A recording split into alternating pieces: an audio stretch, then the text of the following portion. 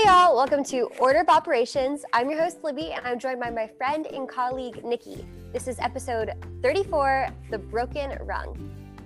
This episode we'll be diving into what exactly is the broken rung. So this is a term I learned recently, and it's referring to a broken rung on the corporate ladder for women. So we'll review how the broken rung is present in the talent pipeline, where it comes from, how COVID has made it so much worse, and then some steps to take to ensure your organization is actively working to fix the ladder. Before we get started, let's do wins this week. Nikki, do you have a win for us? I do have a win. I have shared it multiple times within my team, so this will not be new for some of the listeners. We have been having an issue with payroll being too high, and we couldn't figure out just where it was coming from. So I gave two members of the team a project to just dive in and diagnose what was happening. And usually when I give a project, I give like every single little step and like, this is everything that needs to be done. This is the timeline to get it done by. But it was very open-ended, and they totally flourished and figured out what was happening, what we needed to do to cut back on payroll, and what we could do to just solve it for the future too. So do a right now solution and a future solution. So what about you, Libby? On a personal level, one of my favorite guys, well, my absolute favorite guy from college, it was his birthday this week. So I got to talk to him, and that makes me happy because I like getting to talk to them.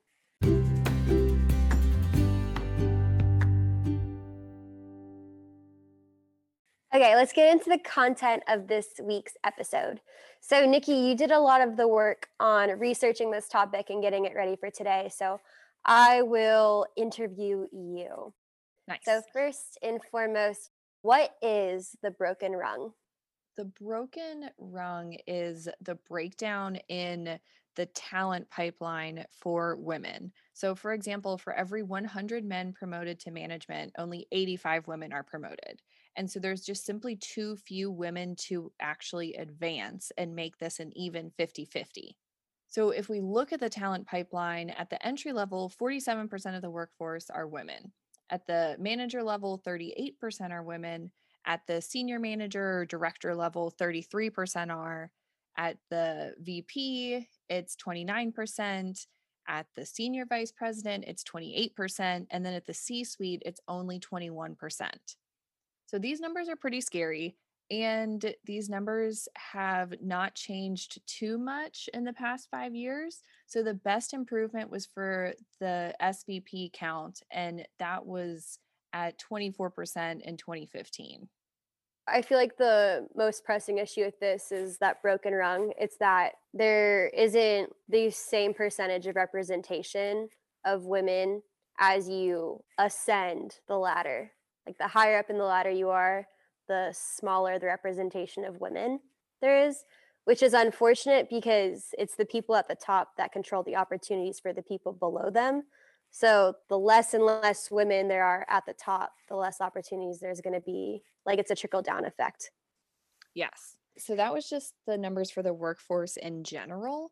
So if we look at the talent pipeline for a couple industries, there were two of note that I wanted to bring to everyone's attention. So the engineering and industrial manufacturing pipeline, there are only 33% of the entry level workforce are women. And then this results in one of the lowest proportions of women in the C suite, only 10%. And then the biggest disparity is in the healthcare system and services. So 75% of the entry level goes down to 29% of C suite are women. Yeah, so you're right. There are varying talent pipelines by industry. I feel like we have a weird blend where we're at, where it's both education and business. Where in education, it is very female dominant. I remember thinking it was the most wackadoodle thing that my friend had a boy teacher.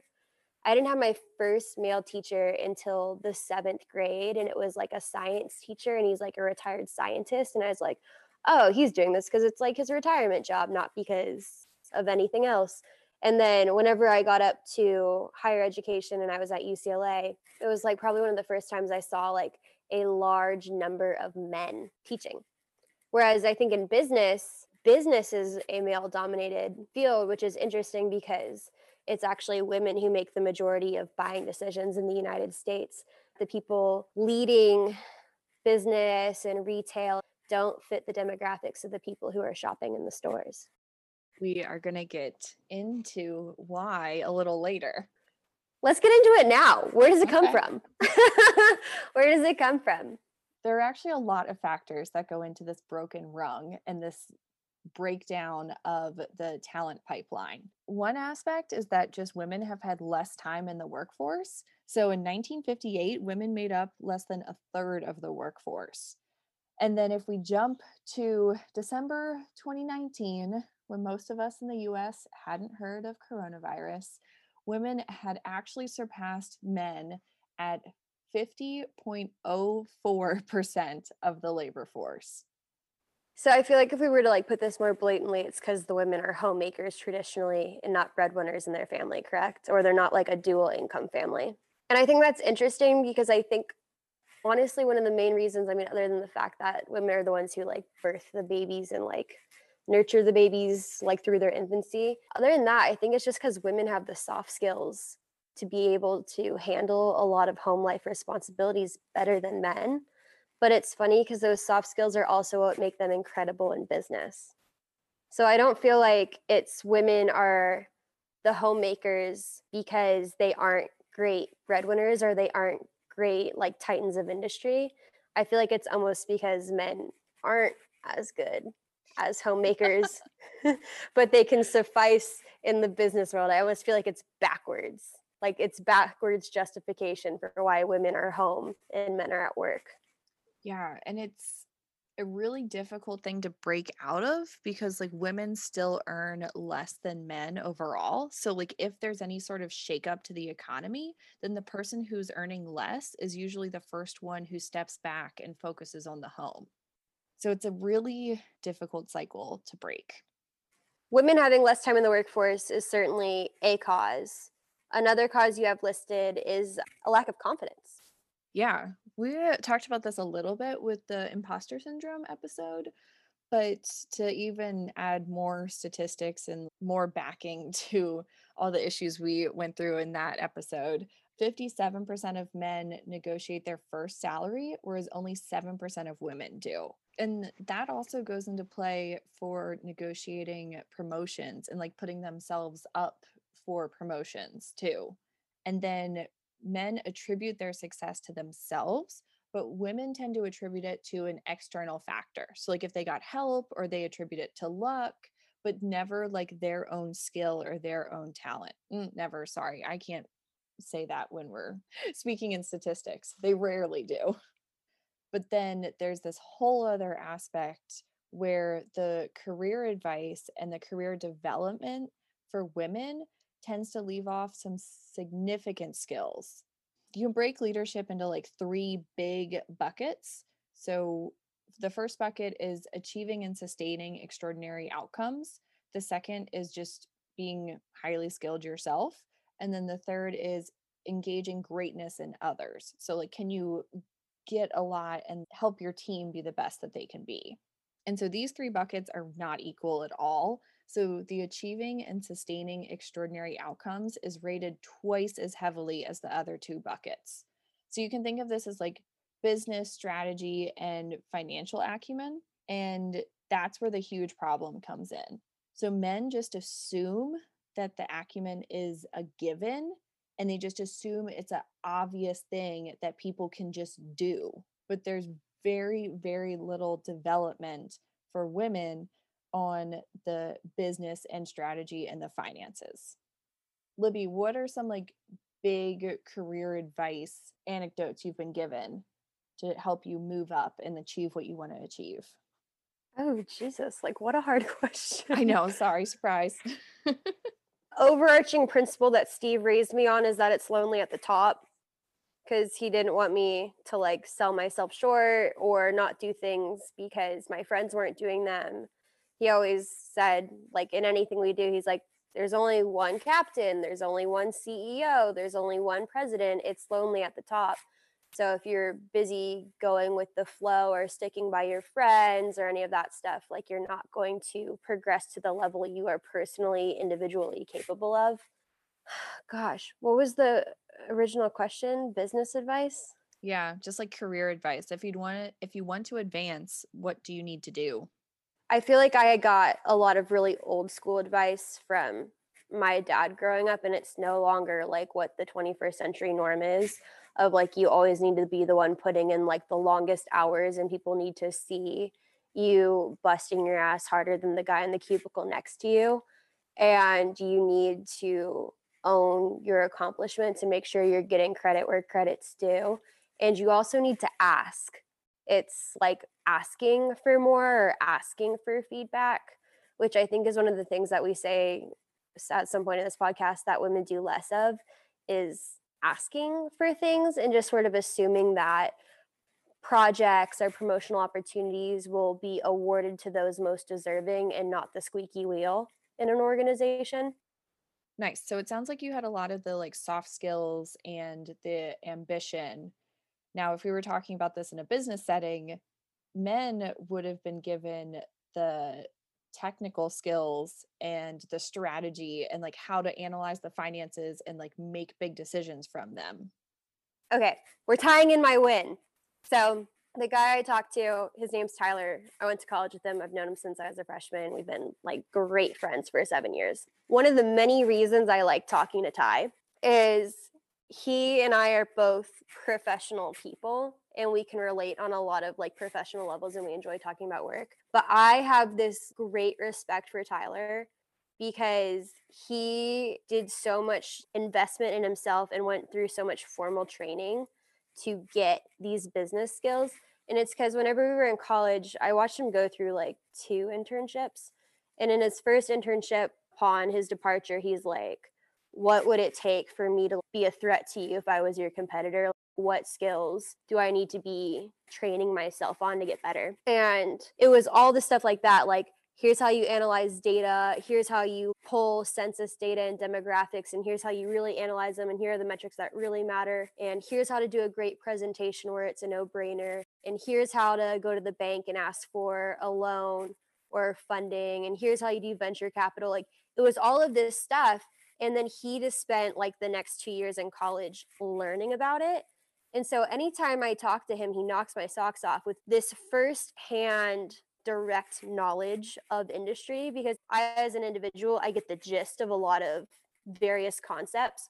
Whereas Ty, he will have like read a lot of literature on it and he really knows his shit. And it's because he's really invested a lot of time in having this understanding where he knows proper terminology, he knows exactly what to do, he can walk you through anything step by step. He's basically like an encyclopedia for the industry he's in.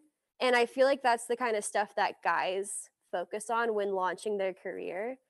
Whereas I worry about being like a good team player and being likable. If Tyler was a woman going through these internships, the advice he would have been given would have been a lot more of like, oh, well, focus on your like confidence and soft skills. And that's not what people are actually looking for when they're looking to promote leaders.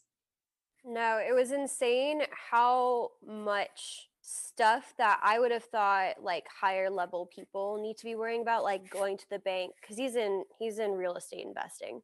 And so like going to the bank and getting like multi-million dollar loans for like an investment that they know they're going to flip in like 3 to 5 years, and then building out the spreadsheets and knowing which spreadsheets he needs to have like pre-prepared, where if the bank's like, okay, well, fill this out and then come back to us, he's like, no, I'm not coming back, it's already ready, here you go, give me my money. I know if I were the one in that position, it would be like more soft skills, where even if I have the soft skills, it'd just be like, yeah, just really continue to focus on this and you're on your way, kid.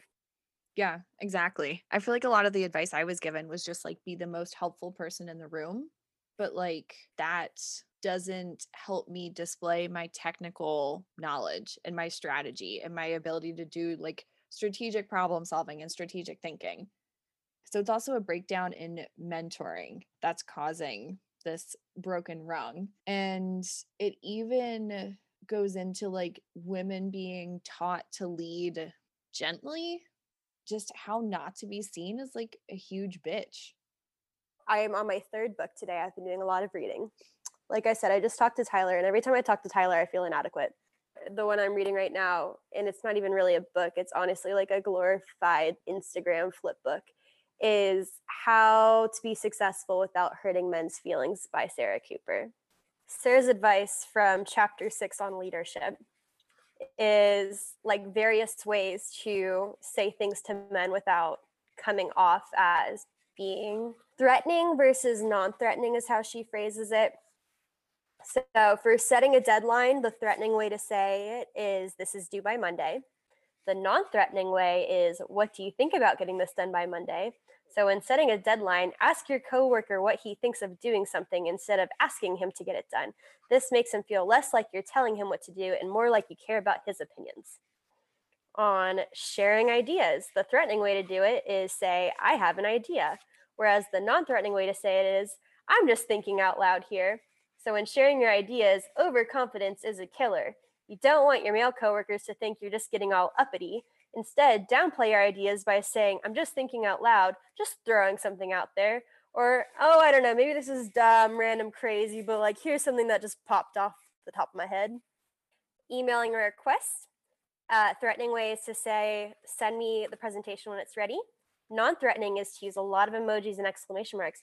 Hey, Jake, smiley face. Can I take a peek at your presentation when it's ready? Thanks, smiley face.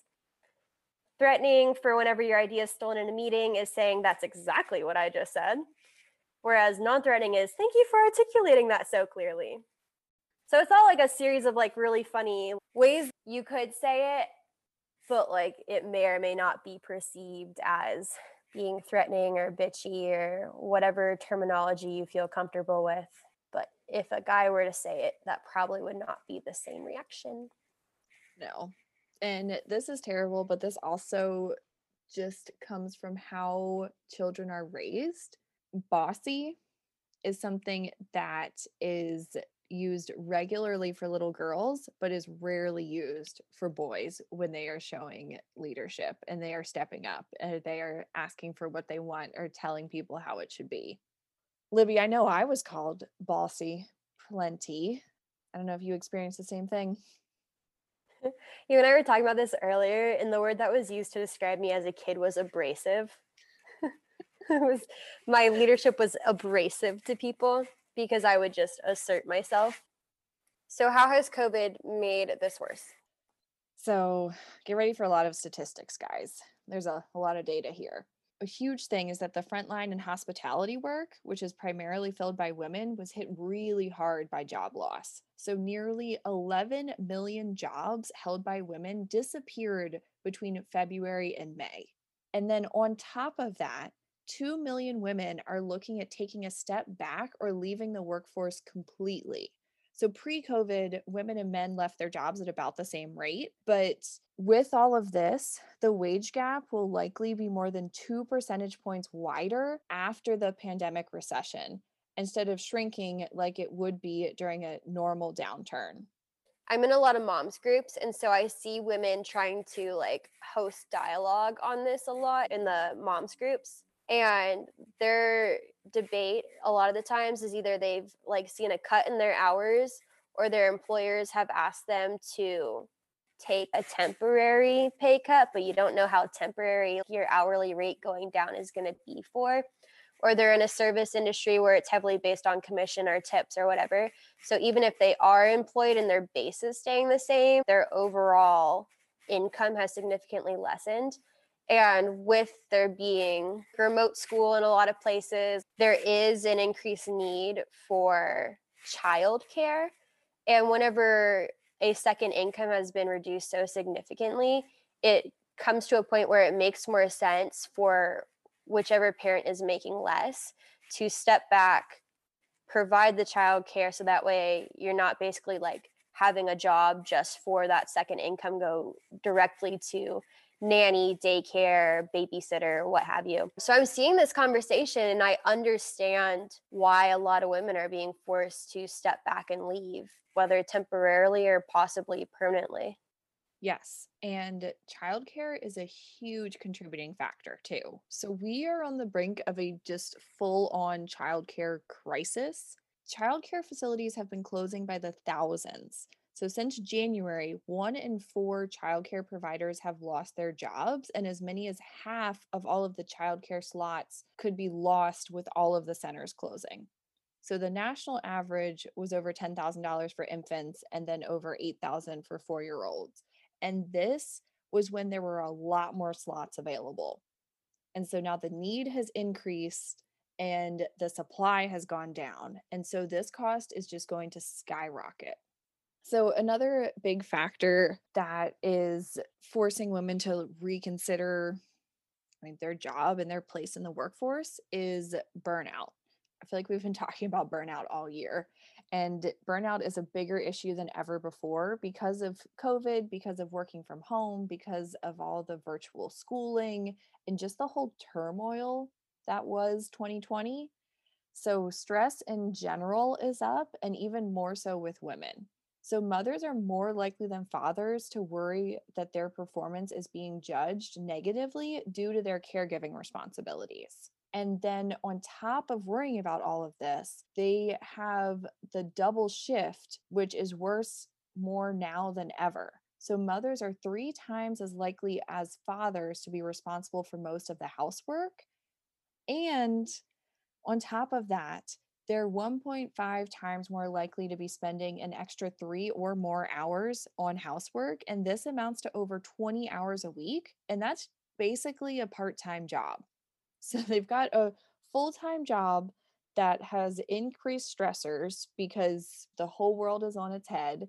And they are trying to run a household and they're also worrying about it more than their partners. 76% of mothers with children under 10 say that childcare is one of their top 3 challenges during COVID. When men were asked the same question, only 54% cited the same challenge. I feel like I need to give the disclaimer that all of these statistics are from heterosexual couples that are dual income. Let's fix the ladder. Yes, we need to repair the ladder. What can we do about it though? I think it's really important to be mindful of the conversations you're having about potential candidates, either internal or external. If you find yourself constantly talking about someone's family and like, can they balance the commitment and can they make this work with all the other demands at home? Are you only talking about women that way? Because if so, then you have a bias problem. And just in case anyone doesn't understand implicit bias, having a bias doesn't mean that you are intentionally acting a certain way or that you're aware that you're acting a certain way. There's a whole lot of biases in this world. And this can also show up in a lack of understanding about a gap in a resume, too. So, if you are interviewing a pool of candidates and you have one person who has a gap in their resume and it's thoroughly explained because they were a stay at home parent at the time, that is an acceptable reason to have a gap in a resume. And so you can't just blatantly judge, like, oh, well, they weren't working for a while. I have 2 more ways to fix the broken ladder. The next one is to focus on developing the skills to show that business finesse and ensure that your talent pipeline and your LMS has content for like confidence, leading people, and technical skills, strategy, and acumen, and not just those skills that you feel like women need to work on. And don't assume that anybody has any of those because that's what's really setting leaders apart. And if you are looking at your succession planning and you're only seeing men, then there's probably a problem with your training and development. And then this is a subtle one, but it's really important too. Pay attention to who you're asking to do office housework. So these are just dead end tasks that are not required specific to any person's job description. So, for example, like picking up the break room, ordering coffee, taking notes in meetings, this most often falls to women. And in fact, when men do the same office housework, they are more likely to be recommended for promotions, important projects, raises, and bonuses because they're viewed as more of like a go getter and the team player. And there's no equivalent payoff for women. As far as fixing the ladder, I know a statistic that you had shared earlier was just about the disparities between people at an entry level position compared to the C suite. And obviously, there's a huge differential in those percentages. But also, there were some industries that you had listed, which they are male dominated in nature, even from an entry level position. As far as fixing the ladder, I feel like a lot of young girls don't pursue certain positions because they don't see people like themselves in those roles and they don't think of it as a possibility. So, something that's been talked about a lot in the modern day is just representation and why representation matters and why AOC being in Congress is like really important for little girls of color or of Hispanic heritage, and why having our first female vice president is a really big deal. Representation is a really big thing. My most like simple example of this is that there's a lot of guys I've dated throughout the years who they enter these different fields and I never know how they even know that these jobs exist. And they're like, "Oh yeah, like it's a total boys club in the office." And I'm like, "I had no idea this was even a position that existed in the world. I did not know this was a job.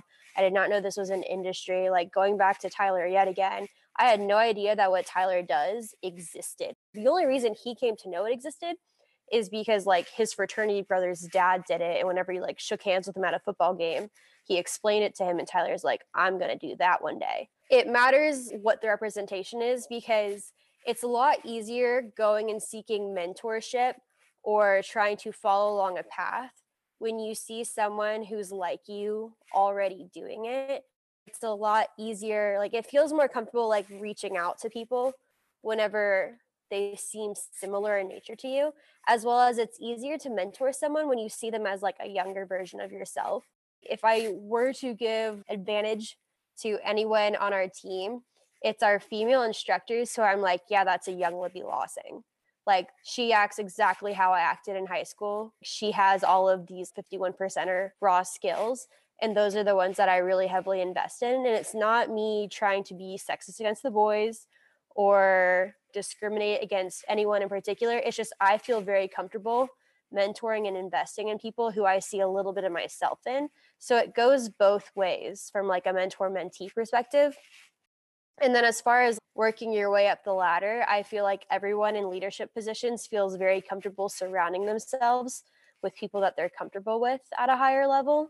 And so, yeah, you're going to give the upper hand to people who you think embody your own characteristics because who better than like a mini you to move on up? That is really important. There was a big lean in movement a couple years ago, but I feel like it needs to be lean in and reach down. You just reminded me of one story. It's a car commercial, but it really like stuck with me. It's about how representation also breeds innovation. A woman was sitting around the table with a bunch of men at General Motors, I think. And they were talking about like what the next big improvement to cars should be, and someone talked about keyless entry and then quickly dismissed it, and she's like, no, no, no, hold on, we need to come back to that. Like keyless entry, like we definitely need that. And everyone else around the table is like, what are you talking about? Like I just have my keys in my pocket and like they're right there and I'm just going to open my car. Like I don't need keyless entry, it's so easy. And she's like, wait, no, hold on. So majority of women's clothes don't have actual usable pockets, so your keys are in the bottom of your purse. And if you are walking through a parking garage at night and you have to dig to the bottom of your purse to get your keys, you are very uncomfortable. So, yes, we need to spend time on keyless entry. What a freaking grand example, Nikki. I love it. Like it's a commercial, but it has like burned into my head. I love that example so much. So, that was a couple ideas to fix the ladder. Just be sure that you are keeping an eye out for this in your organization. As leaders, we have an inherent responsibility to ensure that we have good representation and are listening to all of the voices and pulling up chairs to the table for everyone. Libby, do we have any random tips? My random tip, because I feel like this topic overall, it seems daunting in nature because it is so big and it is an issue much bigger than any one individual listener to our podcast. So something that's like small and actionable that you guys can implement immediately and it won't make a dramatic change to your life. Since a lot of our people work in or around learning centers, something I'd encourage you and your team members to do is how you greet the children that come into your center should be the same for both boys and girls. It's something that Nikki and I had been talking about earlier, is that when a little girl comes in the center, probably one of the most generic greetings to a small girl is telling her how pretty she looks, or that you like her dress, or that she has fun shoes, and just commenting overall on her appearance. Whereas a generic greeting for a boy is typically something about like athleticism, or what did they learn in school today, or like comments on their friends and social circles, and not about their general appearance. So if I could give any like immediate action item, even though it seems small, it isn't insignificant, is just making sure that you give equal greetings to both the boys and the girls in your learning center, and try and keep it academic. Like our preference would be that everyone is greeted with like, how was school today, or something of that nature, and try and avoid appearance entirely, because it's like a societal issue that we prioritize the appearance of women more so than like their accolades.